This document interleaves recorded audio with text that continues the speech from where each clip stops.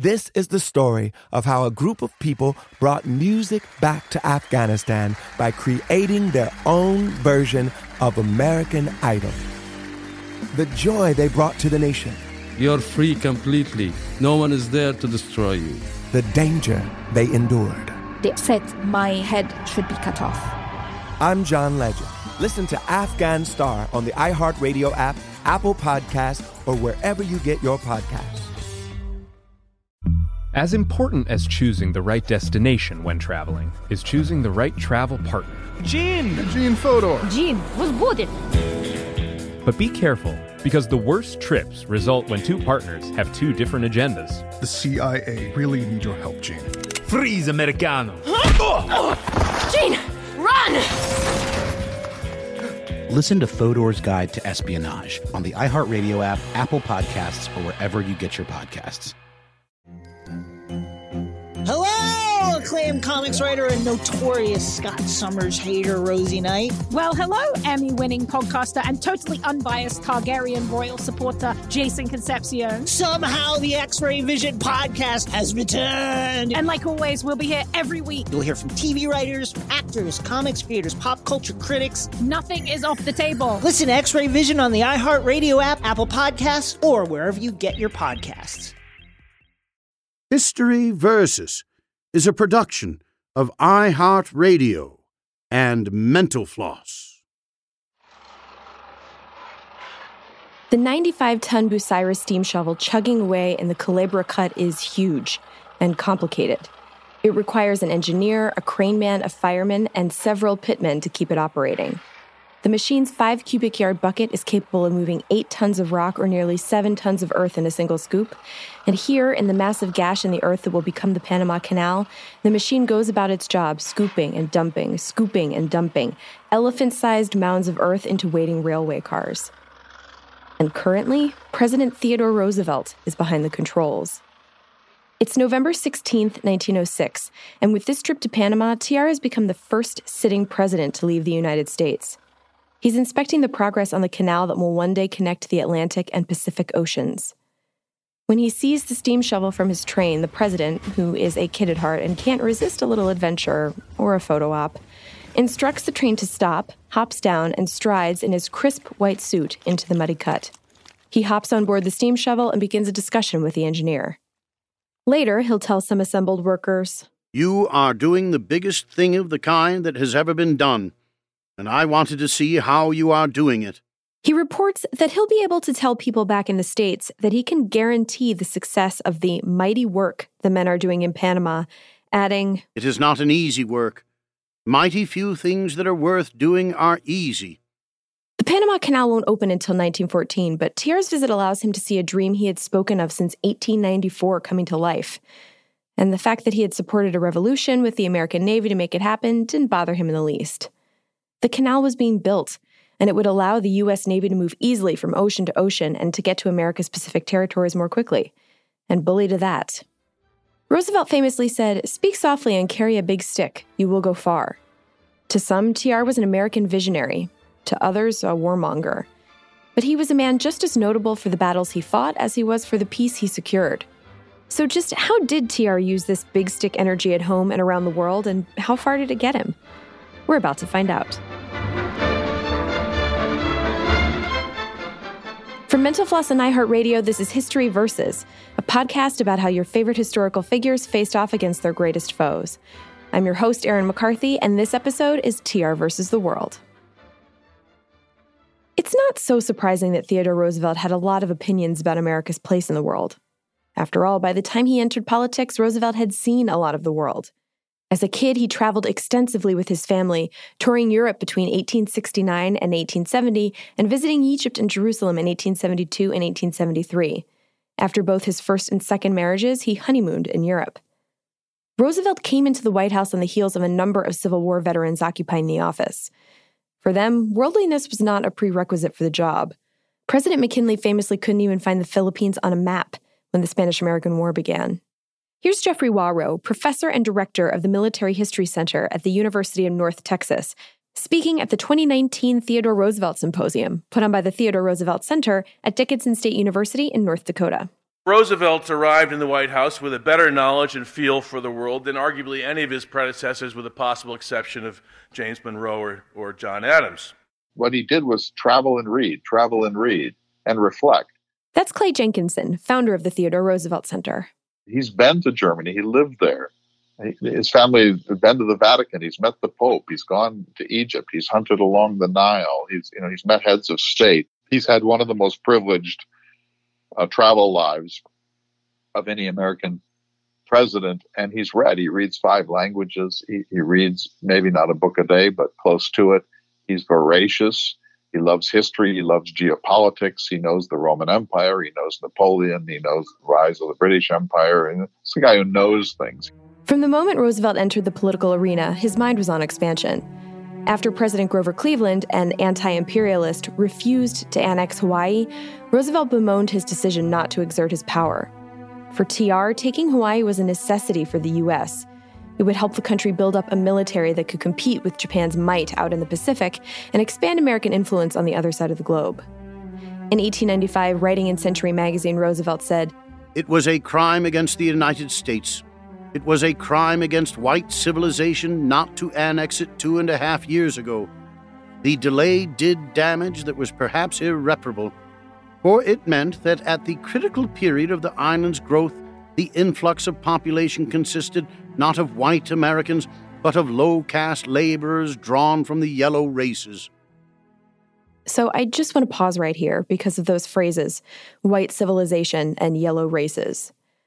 Roosevelt's stance on imperialism is tied to and informed by his views of race. We'll discuss how he developed his views in a later episode, but the Cliff's Notes version is that TR's elite upbringing, reading habits, Ivy League education, and travels, along with 18th and 19th century ideas about cultural and racial development, all informed his racial theories. Ideas that we know today are totally wrong and also totally repugnant. According to historian Thomas G. Dyer, author of Theodore Roosevelt and the Idea of Race, Roosevelt believed that the white, English-speaking American race was superior to other races, and he thought it was America's duty to export its white civilization to other areas of the globe.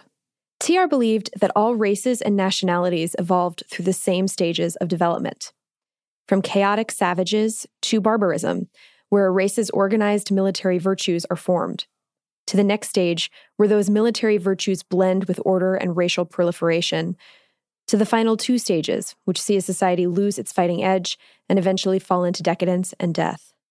He thought that for a race to be successful and stay there, it was necessary to keep what he called its barbarian virtues.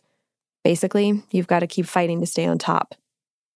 TR knew that conflict would be inevitable in expanding America's interests around the world, and due to his belief in the importance of keeping those barbarian virtues, he wanted it. In 1897, he wrote that, "I should welcome almost any war, for I think this country needs one." And in an address given not long after, he said, "All the great masterful races have been fighting races, and the minute that a race loses their hard-fighting virtues, then no matter what else it may retain, no matter how skilled in commerce and finance, in science or art, it has lost its proud right to stand as the equal of the best." Do you feel kind of uncomfortable right now listening to this? So did I when I read it. There's so much that's problematic here. But before we dig into it, a little more history. Cleveland wasn't alone in disliking America's imperialistic tendencies.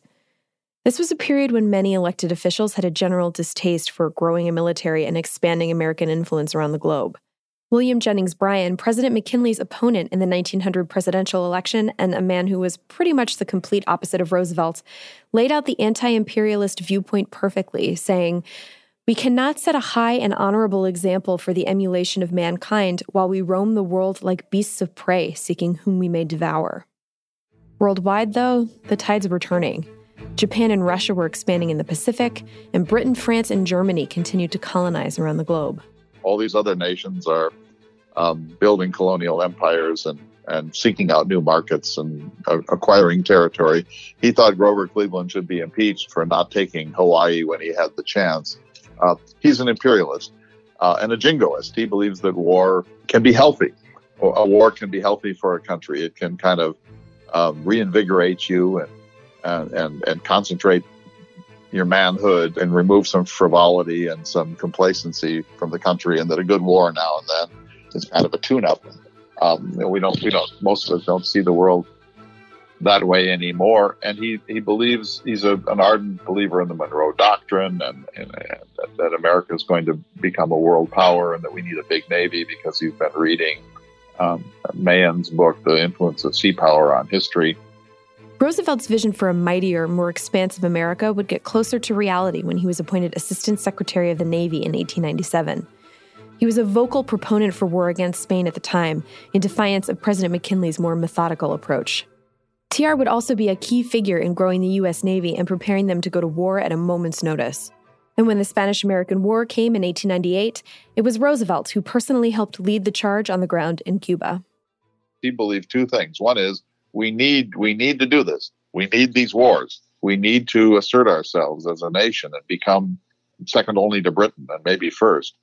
And secondly, if you want to lead this country, you need to know something about these things. You can't just be standing out on the periphery. You have to get in the arena. You can see these get in the arena themes often in Roosevelt's speeches, including in The Strenuous Life, in which he explicitly linked empire making with the idea of American masculinity. The timid man, the lazy man, the man who distrusts his country, the over-civilized man who has lost the great fighting, masterful virtues, the ignorant man, and the man of dull mind, whose soul is incapable of feeling the mighty lift that thrills stern men with empires in their brains.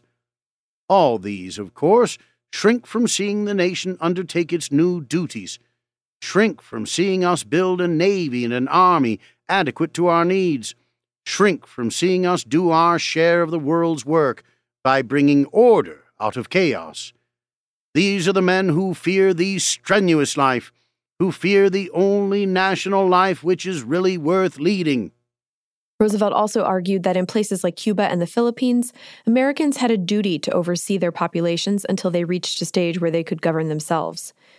In The Strenuous Life, he said that the Philippines offer a yet graver problem. Their population includes half-caste and native Christians, warlike Muslims and wild pagans. Many of their people are utterly unfit for self-government and show no signs of becoming fit. Others may in time become fit, but at present can only take part in self-government under a wise supervision, at once firm and beneficent. We have driven Spanish tyranny from the islands. If we now let it be replaced by savage anarchy, our work has been for harm and not for good. In his 1901 annual message to Congress, Roosevelt wrote that Americans could successfully govern themselves because they had been working at it for generations, and said that we couldn't expect to have another race accomplish out of hand what had taken Americans so long to achieve, especially when large portions of that race start very far behind the point which our ancestors had reached even 30 generations ago.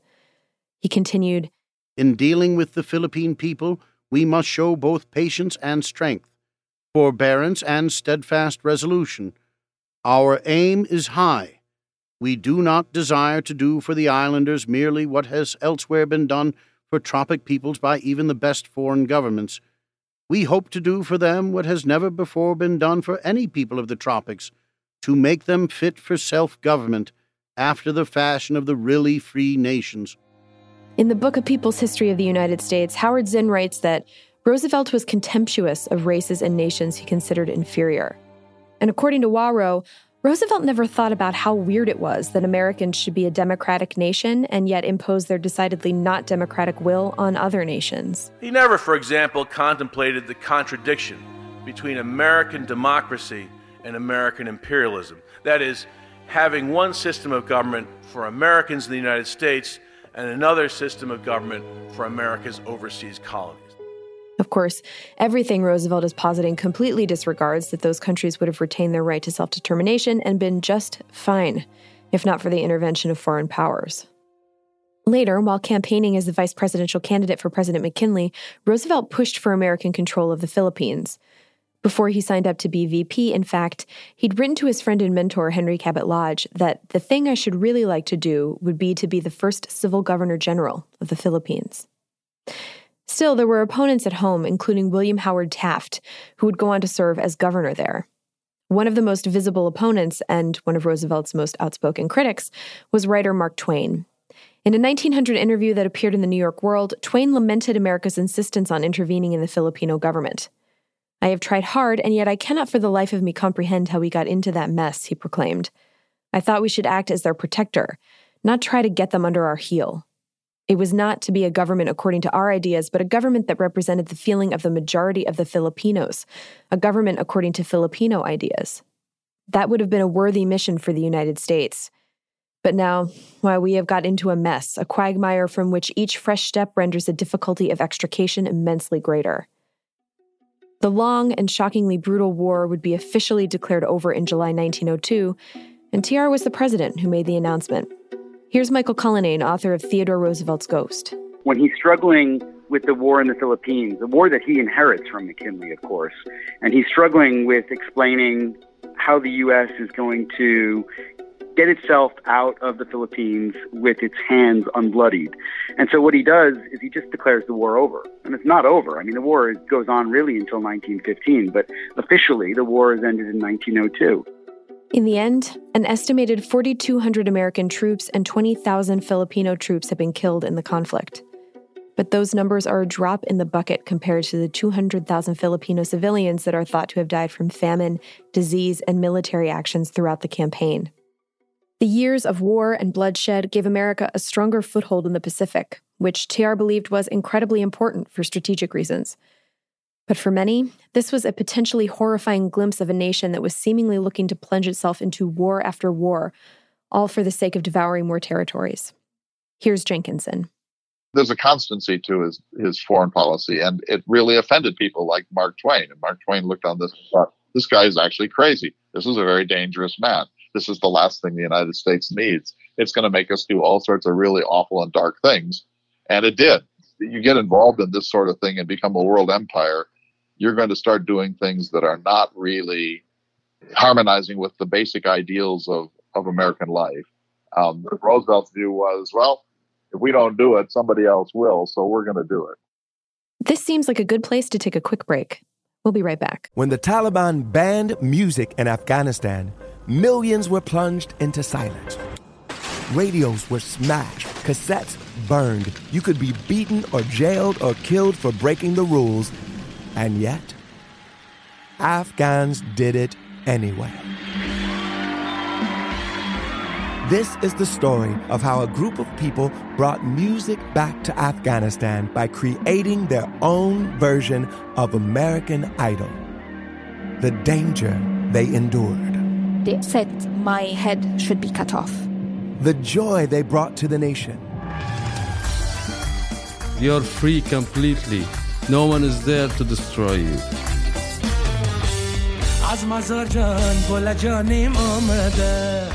I'm John Legend. Listen to Afghan Star on the iHeartRadio app, Apple Podcasts, or wherever you get your podcasts.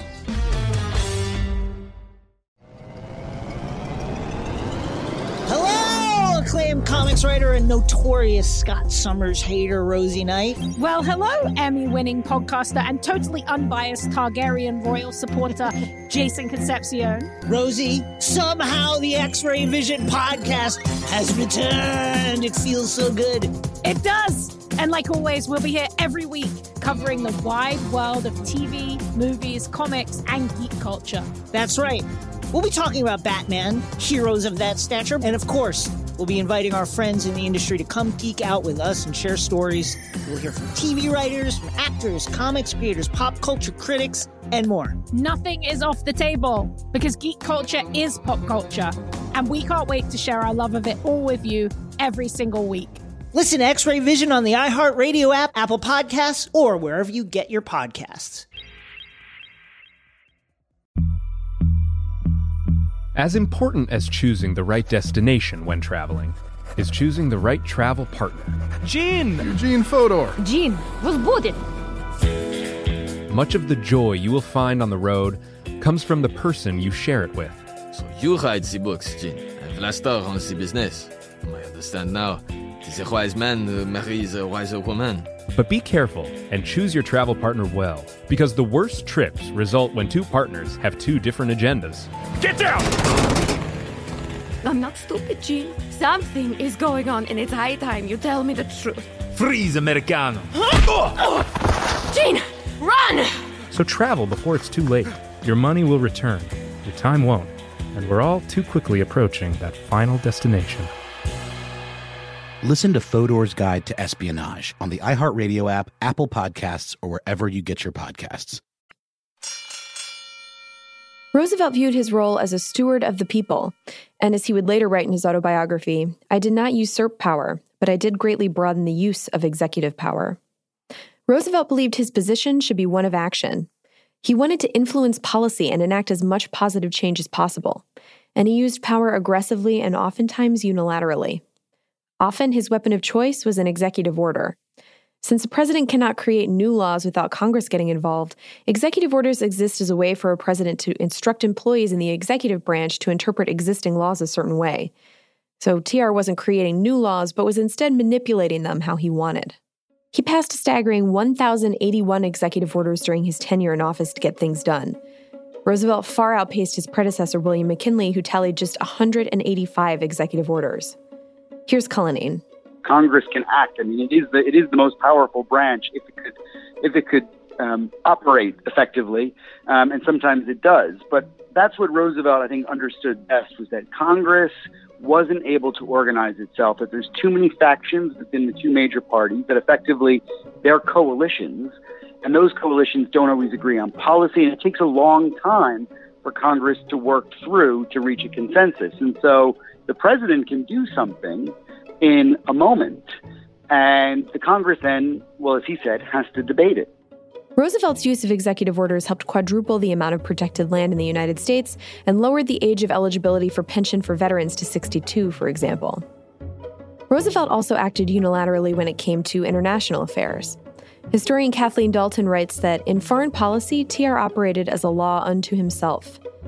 He sometimes dealt with other heads of state or intervened in international matters without consulting Congress or even his own cabinet first. These kinds of power moves did not go over well. And whenever someone criticized the president for making those moves, well, that didn't go over well either. Take, for example, when Roosevelt sent the Great White Fleet, 16 naval battleships, on a 43,000-mile, 14-month journey around the globe in 1907. This huge showcase of American power was sent off without giving Congress or the State Department a chance to approve the mission, which was an enormous expense and risk to the country. When one senator threatened to withhold the money for the trip, Roosevelt is said to have replied that he already had the money and dared the senator to try and get it back. That brings us back to the Panama Canal, something TR would take heat for long after he left office. The idea of a man-made canal across the Isthmus of Panama, a narrow strip of land between the Pacific and Atlantic Oceans, had been a far-off dream for politicians, royalty, and engineers from the 16th century. Holy Roman Emperor Charles V is credited as the first world leader to seriously consider the idea and ordered a survey of the area in 1534. Thomas Jefferson and Benjamin Franklin would later support it, while Presidents Andrew Jackson and Ulysses S. Grant would go a step further by sending surveyors out to see about its feasibility. But the canal always seemed just out of reach of engineers at the time, until 1869. That's the year the Suez Canal opened, which connected the Mediterranean Sea to the Red Sea through the Isthmus of Suez in Egypt. It provided the shortest route between Europe and the lands around the Indian and Western Pacific Oceans. Engineers now had a blueprint for tackling Panama, and France stepped up to try to make it happen. The Suez Canal Company had been comprised mainly of French investors and a team of engineers led by Ferdinand de Lesseps. For the Panama Project, France again brought in de Lesseps, who claimed that the project would take 12 years and $240 million to finish. Work began in 1881, but Panama could not be tamed like Suez. Heavy rains made work sites unnavigable, and boiling heat, snake bites, malaria, yellow fever, and smallpox killed off many of the men. Others were buried in mudslides, along with their expensive equipment. The dangerous work environment was responsible for an estimated 20,000 deaths. The project's costs ballooned to $287 million, and the canal was nowhere near done. By 1889, the French had given up. Dreams of a Panama Canal would seemingly go unfulfilled. Enter Theodore Roosevelt. When TR ascended to the presidency in 1901, he almost immediately began talks of making his long-held dreams of the canal a reality. He was determined to pick up where the French left off, telling Congress, "No single great material work which remains to be undertaken on this continent is of such consequence to the American people." That might not be as overblown a statement as you'd think. A man-made canal would cut thousands of miles off of trips that had previously required ships to go around the southern point of the Americas. It would speed up commerce, further connect the globe, and, in the hands of America, help create an empire. Still, there was debate over the exact location of the canal. One school of thought believed in a canal in Nicaragua, while an increasing minority preferred Panama. Though Panama was losing in Congress, a man named Philippe Bunau-Varilla, a civil engineer and an investor who had financial ties to the old French project, successfully helped to lobby politicians to choose the more politically volatile Panama. To get to Panama, though, you had to go through Colombia, which had control of the area at the time. So, Roosevelt had his Secretary of State, John Hay, offer the government $10 million up front and, after 9 years, $250,000 annually for the right to build the canal and lease the area. But the Colombian government didn't go for it. One rumored reason for the rejection, according to Kathleen Dalton, is that Germany may have sabotaged the U.S.'s relationship with Colombia. They allegedly did so by spreading stories that Americans back home were prejudiced toward Colombians and routinely referred to them by a particular racial slur, which some claim may have been enough to sour the country on dealing with the United States. Dalton also says rumors abounded that Germany was willing to fund the canal behind the scenes, which would have fed into increasing paranoia about German immigration, especially to Brazil. Roosevelt couldn't let another European power have so much say in Latin America, but Colombia still wasn't budging. He later told author William Roscoe Thayer that trying to make an agreement with the rulers of Colombia was like trying to nail currant jelly to the wall. There's a certain number of millions of dollars we can give to them, and then they'll cooperate because it's obviously going to be in their interest. But when they begin to balk a little bit and don't want to just be rolled over, Roosevelt flies into a kind of righteousness rage. He's got a problem with righteousness anyway. And so then he decides to just do what it takes. Roosevelt and other purveyors of American might were none too pleased about Colombia's dismissal of the U.S.'s offer. Roosevelt is said to have remarked, "Those contemptible little creatures in Bogota ought to understand how much they are jeopardizing things and imperiling their own future." In November 1903, Panama launched a rebellion against Colombia. While Roosevelt didn't officially support the imminent rebellion, he deployed the USS Nashville and other craft to the Panama coast to block off any Colombian reinforcements and all but ensure that the rebellion would be a success. And so there's one of the many insurrections happens in the Panamanian Neck of Colombia, which is kind of physically isolated from the rest of the nation. The United States doesn't exactly foment it, but we do slyly encourage it. We recognize the new nation of Panama within hours. It's very unseemly. The whole thing just smells of realpolitik. I reject the notion that the United States created the revolution in Panama, but it certainly made it clear that it would not mind the revolution and it would be siding with the rebels against the kleptocracy, as Roosevelt saw it, of Colombia. On November 18, 1903, the Hay-Bunau-Varilla Treaty was signed and then ratified a few months later, giving the United States possession of the Panama Canal Zone for $10 million and $250,000 annually, beginning 9 years later. Roosevelt got roasted. Dalton writes that the Senate accused him of usurping Congress's war powers. Though they apparently weren't angry enough to vote against the treaty, it passed the Senate 66-14. Colorado Senator Henry Teller basically called Roosevelt a thief, saying, "You have no right to take Colombia's land in the interest of civilization. That is the robber's claim. We won it, and therefore we take it." The papers also got in on the action, with the Chicago American calling Roosevelt's actions a rough-riding assault upon another republic over the shattered wreckage of international law and diplomatic usage.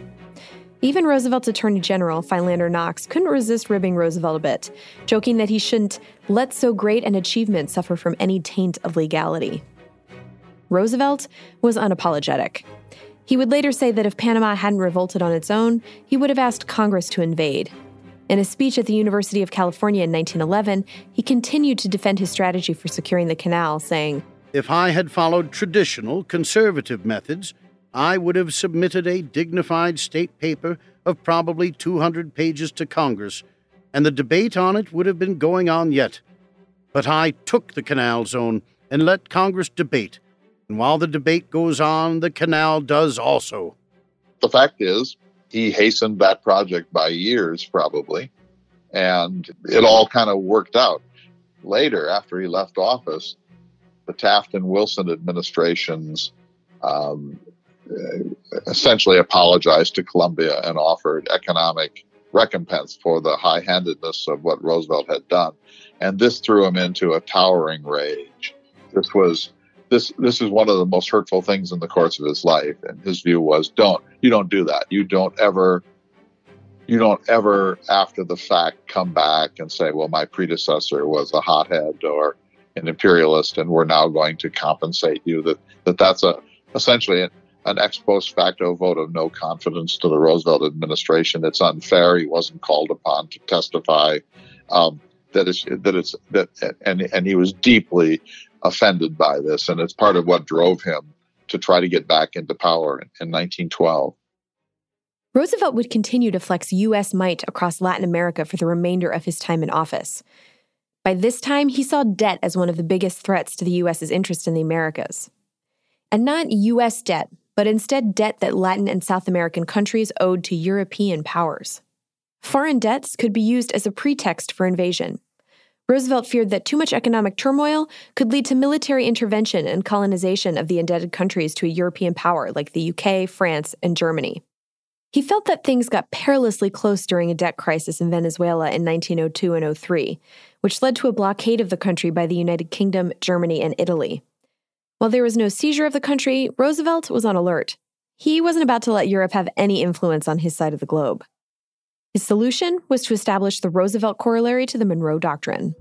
The Monroe Doctrine was a policy adopted in 1823 that boiled down to this: the United States would intervene in any European attempts at colonizing an independent state in North or South America. The corollary was declared by Roosevelt to Congress in 1904.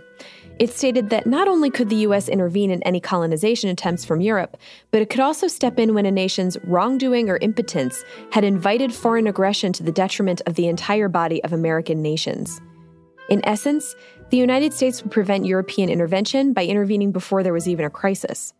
In his autobiography, Roosevelt said that 9/10 of wisdom is to be wise in time and at the right time, explaining that the entirety of his foreign policy was based on intelligent forethought and decisive action before any crisis could pop up, which he said would make it improbable that we would run into serious trouble.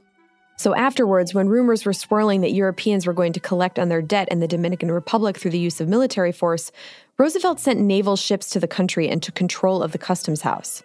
There, the U.S. government began collecting taxes to repay what was owed, keeping 45% for the Dominican Republic's expenses while the remainder would be used to pay off the debt. If you're going to protect the Western Hemisphere from European colonization, if you're going in the age of steam and railroads to protect the Monroe Doctrine, you're going to have the Roosevelt corollary, because those nations do misbehave. And if we don't want Germany and England to come in and slap them around, then we're going to have to police those countries. The policy was popular among expansionists, but that's about where its popularity ended. In Latin America, it was seen as a gross overstep of authority. And in the years that followed Roosevelt's presidency, growing hostilities would lead the U.S. to get involved in a number of armed conflicts in Latin America, most notably Nicaragua and Haiti. It would be Franklin Roosevelt who would backtrack on the Roosevelt corollary with the Good Neighbor policy in 1933, which promised more trade and dialogue to stabilize Latin America, rather than military might. This would be formalized in the Montevideo Convention, which proclaimed, no state has the right to intervene in the internal or external affairs of another. During the first few years of his presidency, Theodore Roosevelt had firmly established a pseudo-imperialistic strategy for dealing with Latin America and the Pacific. But he'd soon be up against drama on the other side of the globe, and at home. We'll be right back. When the Taliban banned music in Afghanistan, millions were plunged into silence. Radios were smashed, cassettes burned. You could be beaten or jailed or killed for breaking the rules. And yet, Afghans did it anyway. This is the story of how a group of people brought music back to Afghanistan by creating their own version of American Idol. The danger they endured. They said my head should be cut off. The joy they brought to the nation. You're free completely. No one is there to destroy you.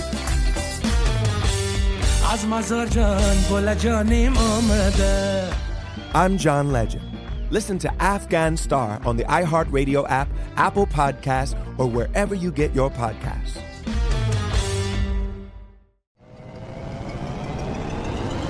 Hello, acclaimed comics writer and notorious Scott Summers hater, Rosie Knight. Well, hello, Emmy-winning podcaster and totally unbiased Targaryen royal supporter, Jason Concepcion. Rosie, somehow the X-Ray Vision podcast has returned. It feels so good. It does. And like always, we'll be here every week covering the wide world of TV, movies, comics, and geek culture. That's right. We'll be talking about Batman, heroes of that stature, and of course, we'll be inviting our friends in the industry to come geek out with us and share stories. We'll hear from TV writers, from actors, comics creators, pop culture critics, and more. Nothing is off the table because geek culture is pop culture, and we can't wait to share our love of it all with you every single week. Listen to X-Ray Vision on the iHeartRadio app, Apple Podcasts, or wherever you get your podcasts. As important as choosing the right destination when traveling is choosing the right travel partner. Eugene Fodor. Gene, возбудит. Much of the joy you will find on the road comes from the person you share it with.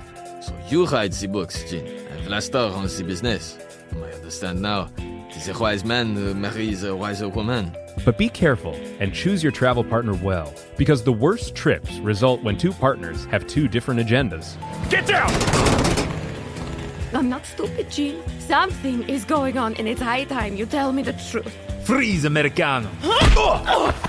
Gene, run! So travel before it's too late. Your money will return, your time won't, and we're all too quickly approaching that final destination. Listen to Fodor's Guide to Espionage on the iHeartRadio app, Apple Podcasts, or wherever you get your podcasts. We've talked a lot in this episode about how TR spoke softly and carried a big stick abroad, but you can't go up against the whole world without having a few battles at home. So I want to take a quick aside to talk about one instance in which he used his big stick on U.S. soil. It started in May 1902, when around 147,000 workers from the United Mine Workers of America Union in eastern Pennsylvania went on strike. These miners specialized in anthracite coal, which was the main heat source for cities in the eastern United States during the early 20th century. A labor strike usually wouldn't fall under the purview of the President of the United States, but the prospect of a coal shortage was different. Concerns rose that homes would go heatless, and as the strike headed into the latter months of the year with winter looming, the president feared widespread rioting by heatless homeowners could erupt around the country if action wasn't taken. So, Roosevelt brought representatives from the coal mines, railroads, and labor to the White House and told them, basically, that they were going to have to work it out. Jenkinson explains that Roosevelt also told them that he would be creating a commission to come up with recommendations, and that those recommendations would be accepted. Or else. The captains of industry said, no, there's just no way we're doing that. That's not how it works. Roosevelt said, well, that's how it's going to work. I'm going to send in U.S. troops to run the coal mines if necessary, but I'm not going to let the people of the United States freeze to death in this coming winter because you all can't work this out. And so there's your choice. You either take the commission and abide by its findings, or I'm going to do what has to be done, which is to secure the distribution infrastructure of coal, which is how the nation heats its homes. Roosevelt's commission that helped settle the dispute was made possible by J.P. Morgan, who worked with TR's then Secretary of War, Elihu Root, to draft the proposal plan for the commission. The mining operators accepted the plan for the commission, which would have members chosen by Roosevelt.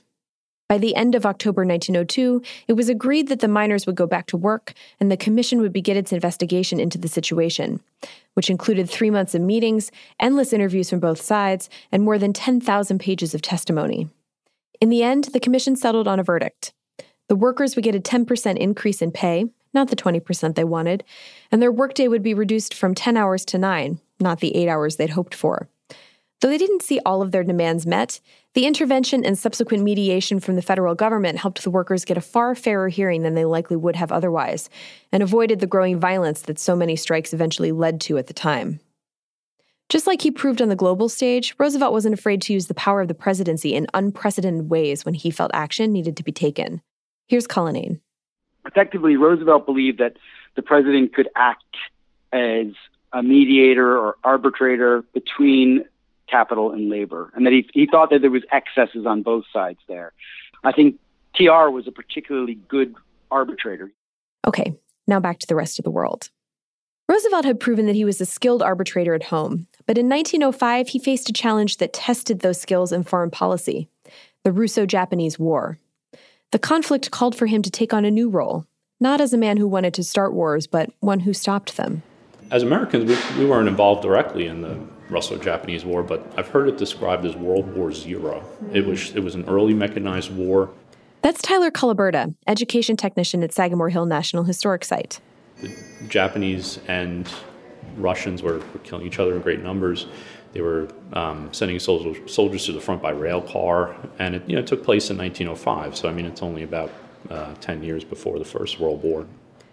The conflict between Japan and Russia involved the mutual interest in the lands of Manchuria and Korea. Russia sought control of this region because of its warm water ports. The country's Siberian ports always had to close during the icy winters. To avoid a military conflict, Japan had originally proposed that Russia keep its interests in Manchuria while Japan kept influence over Korea. Negotiations broke down, though, and Japan officially started the war on February 8, 1904, with a surprise attack on a Russian fleet at Port Arthur, Manchuria. The war raged throughout 1904, with Russia being handed one humiliating defeat after another. Japan's highly disciplined and organized navy got the world's attention. But despite the fact that Japan seemed to be winning the war, the empire was running out of money and had discreetly reached out through an intermediary to see if Roosevelt and the U.S. would act as a mediator to help broker peace between the two sides. Roosevelt seized the opportunity, but as historian Edmund Morris writes, if he was to be a peacemaker, he could not let the Tsar think he had solicited the job. Roosevelt told his Secretary of State, John Hay, not to make it look like he was outright offering his help. He wanted to end the fighting, though. Roosevelt had grown uncomfortable with Japan's dominance in the war. A decisive defeat of Russia, an embarrassment of such a prideful empire, could destabilize the whole political scene in the Pacific. And what would that look like for America, which had just taken its first steps into the region? Here's Jenkinson.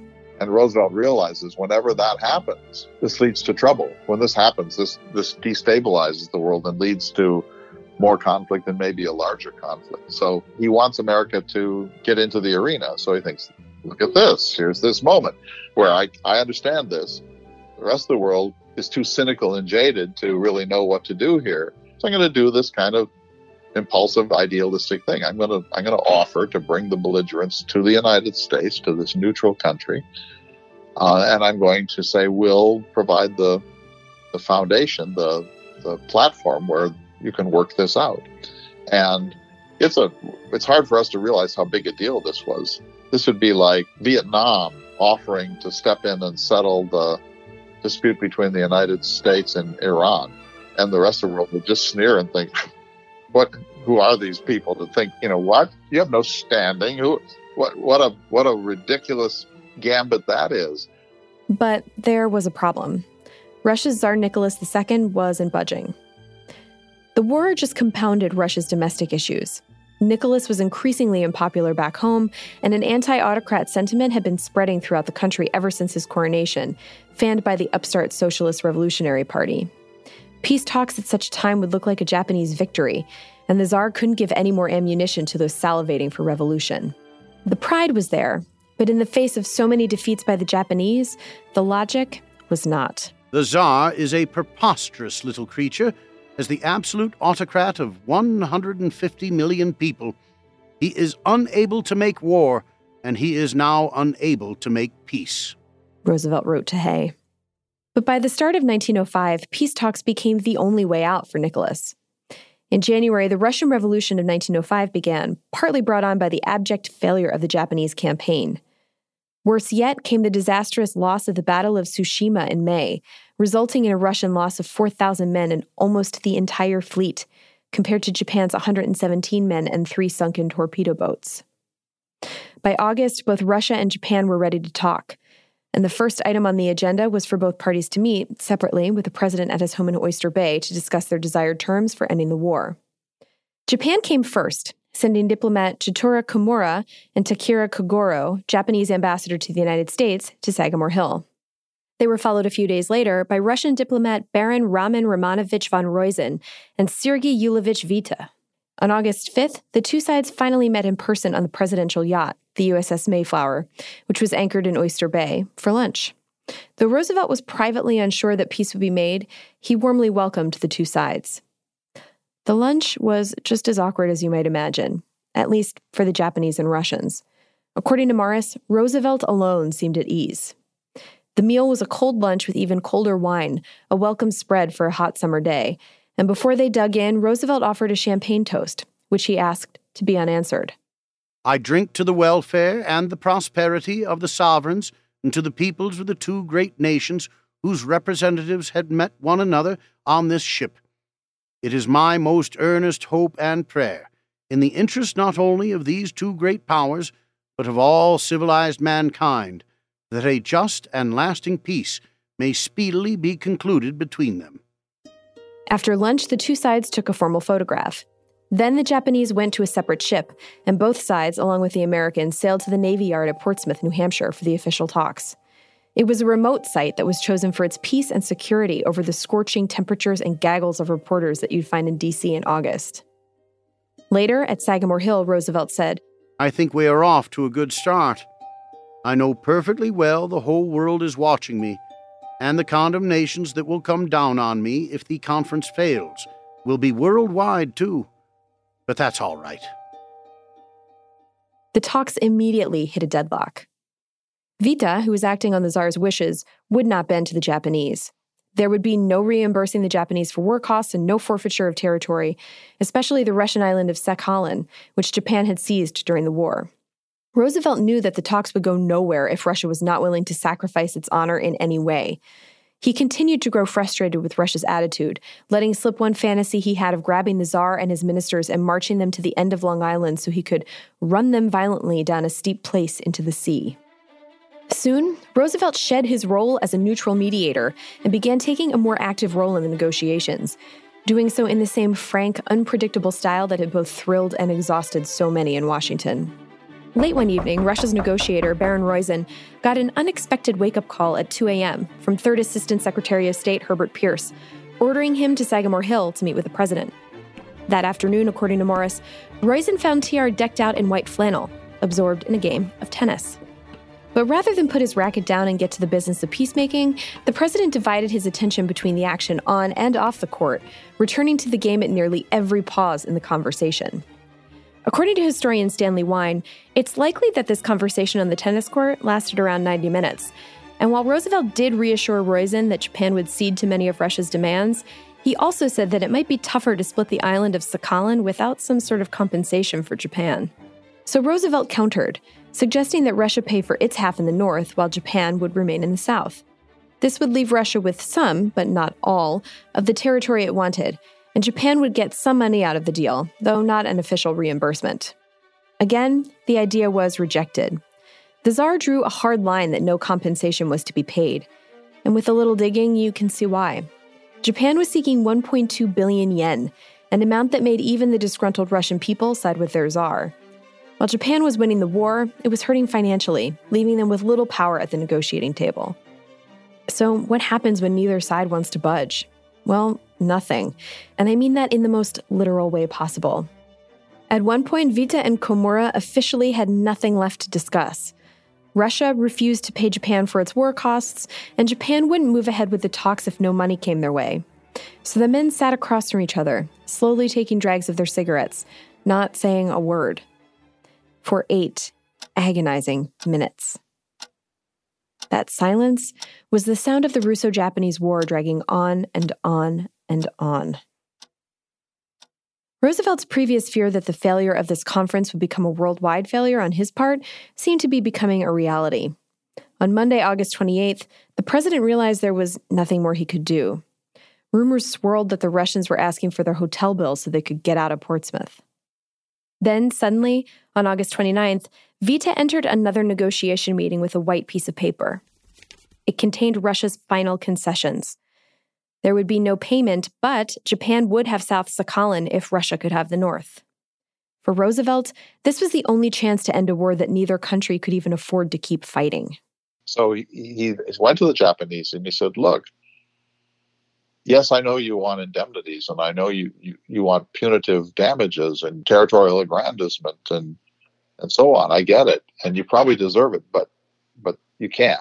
I'm going to insist that you cut the deal here, because if you cut too severe a deal, all you're doing is planting the seed of a much more severe conflict down the line. So you're going to have to swallow your national pride. And I know it's going to be awful, but if you do it, you're going to be better off in the long run, and the world's going to be more stable. And so that's what I'm asking you to do. The Japanese accepted the terms, and the Treaty of Portsmouth was officially signed on September 5th, 1905. The treaty resulted in the recognition of Japan's interest in Korea and greatly expanded their power in South Manchuria, including over key railways. Russia's power in the Pacific was now a fraction of what it had been, but in the end, the Tsar didn't have to open his wallet. In large part for his work as a mediator to bring peace between the two nations, Roosevelt was awarded the Nobel Peace Prize in 1906, making him the first American to win a Nobel Prize of any kind. Morris would say Roosevelt's peace was made possible because of his inexplicable ability to impose his singular charge upon plural power, by sheer force of moral purpose, by clarity of perception, by mastery of detail and benign manipulation of men. The most congratulatory was Roosevelt himself, who gleefully exclaimed, "It is a mighty good thing for Russia, and a mighty good thing for Japan, and a mighty good thing for me, too." The world was shocked, and they realized this country has arrived, and this guy is one of the most interesting leaders on the world stage, and he has moxie, but he also has the capacity to fulfill the big whopping claims that he's making. And so this was another great moment in the history of this country, and a great moment for Theodore Roosevelt. And if he had said to 1,000 advisors, should we try to get involved in this Russo-Japanese conflict, they would have said, that has nothing to do with us. They're probably going to swat you away. We could just wind up being humiliated. No good is going to come of this. We got to keep our focus on the real stuff we're trying to do here. But Roosevelt just had this big soul, and he realized that if we can pull this off, the world is going to look at us in a different way. And he was absolutely right. Roosevelt knew the power the Japanese wielded, and he knew that maintaining relations with them was integral to America's interests. In 1906, a domestic decision out of his hands threatened that relationship. It happened when the San Francisco School Board decided to segregate schools in the district by separating Japanese students from white ones. The order was the result of hostilities stemming from the ever-growing Japanese population that was entering the country for work at the time. The order incensed Roosevelt. Flying into a rage, he threatened to do anything and everything from suing the Board of Education to sending troops to San Francisco to ensure the segregation wouldn't last. Japan made it known that they were upset with the ruling, and anti-American protests were beginning to erupt throughout the country. If there was a war, it would be one the United States wasn't ready to fight. TR knew he had to fix it. Roosevelt ordered the mayor of San Francisco and the school board to the White House and convinced them to rescind the order, assuring them that the federal government would take care of the issue. He also worked through the Japanese diplomats to come to an agreement.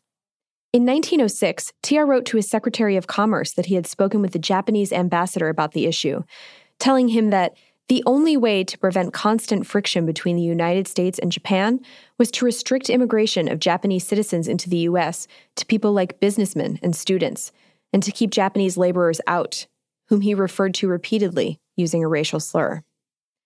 I'm not going to quote Roosevelt directly here because of that, but instead paraphrase. According to Roosevelt, the ambassador agreed with him and said that he had always been against letting Japanese laborers come into Hawaii and the U.S. Roosevelt worried that it would be hard to get the Japanese to agree to it because of what had happened in San Francisco, but he hoped that his annual message would smooth over their feelings so they would assent to the policy. "At any rate," he wrote, "I shall do my best to bring this about."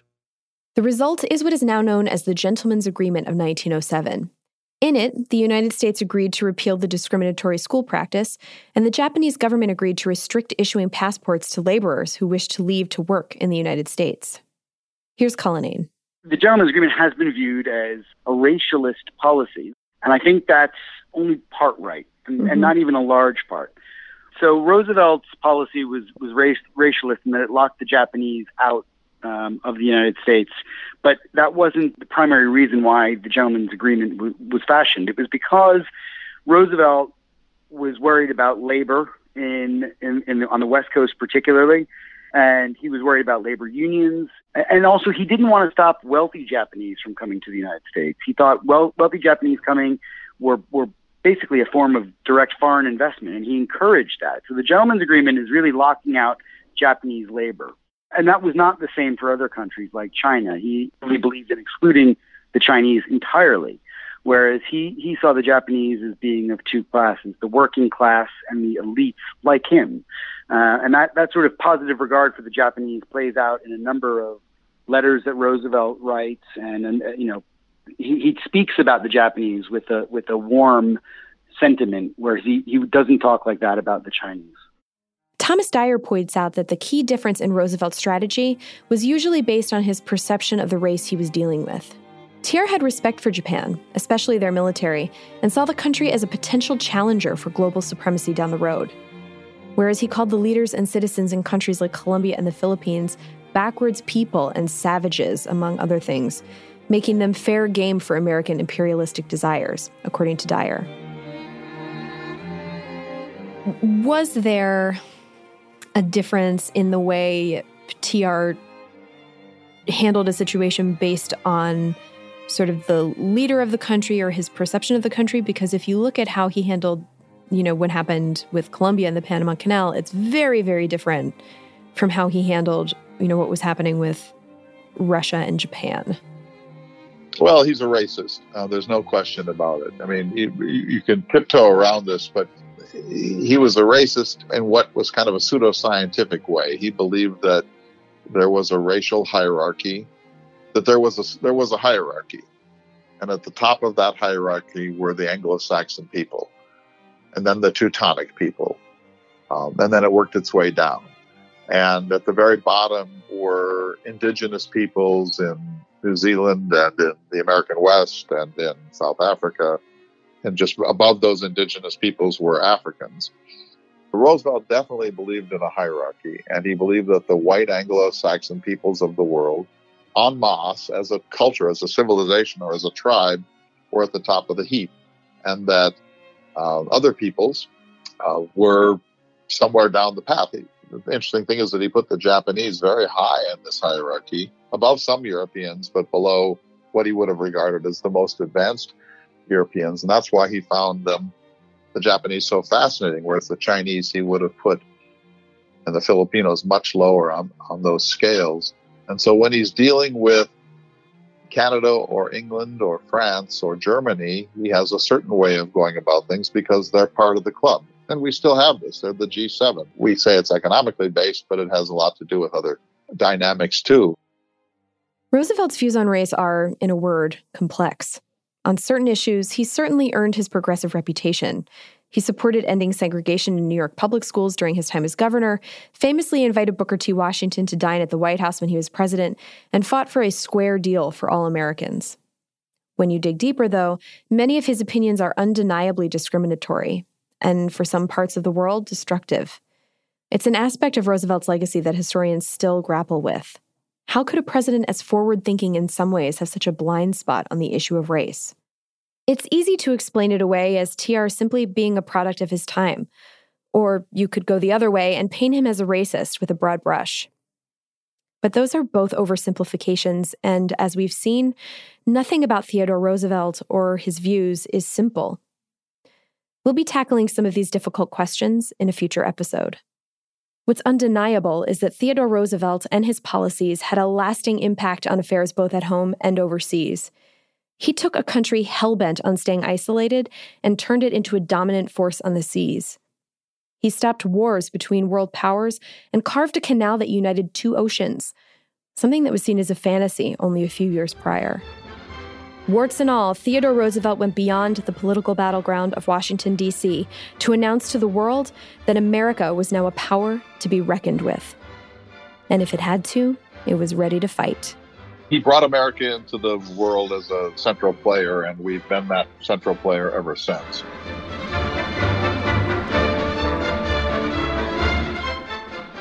History Versus is hosted by me, Erin McCarthy.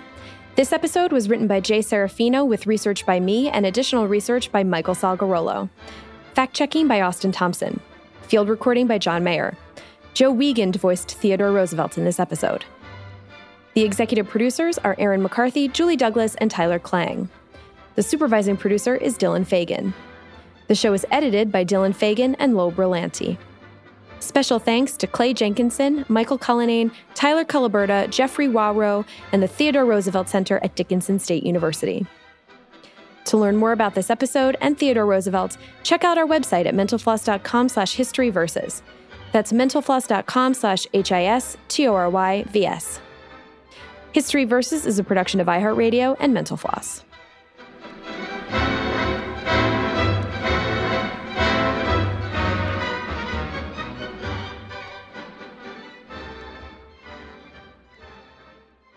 For more podcasts from iHeartRadio, visit the iHeartRadio app, Apple Podcasts, or wherever you listen to your favorite shows.